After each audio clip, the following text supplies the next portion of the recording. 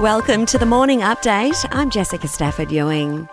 Pope Benedict XVI has been honoured in a funeral presided over by his successor, Pope Francis. 50,000 people gathered at St. Peter's Square at the Vatican to pay their respects, with Pope Francis leading the mourners in prayer. Dear brothers and sisters, in celebrating the sacred mysteries, we have opened our mind and hearts to joy-filled hope.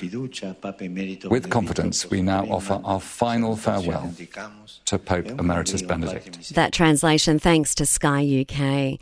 Western Australia is dealing with what has been described as the worst floods ever seen in the state, as ex-tropical cyclone Ali slowly moves east, dumping more than 400 millimetres of rain in Broome and leaving flood warnings in place for at least another week across the Kimberley region.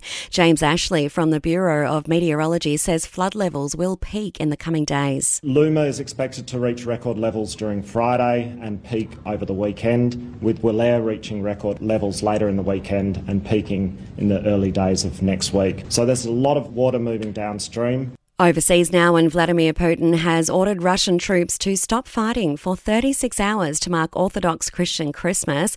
But Ukrainian officials are slamming the ceasefire as a trivial ploy, saying only when Russia leaves occupied territories will they consider it a temporary truce.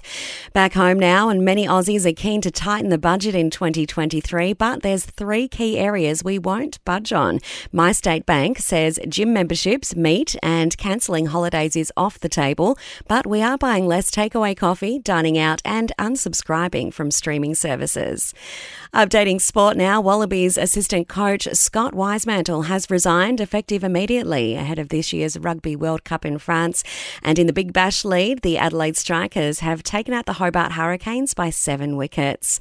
In entertainment news, Prince Harry has called his brother William his arch nemesis in a sit-down interview with Good Morning America over his memoir Spare.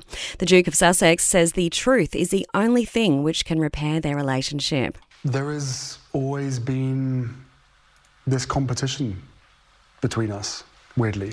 I think it really plays into, or is played by, the heir spare. And English-Australian actress Joan Sidney has passed away. The 83-year-old earned a Logie for her portrayal of matron Maggie Sloan on A Country Practice. And that's the latest from the Nova podcast team. We'll see you tomorrow for another episode of The Update.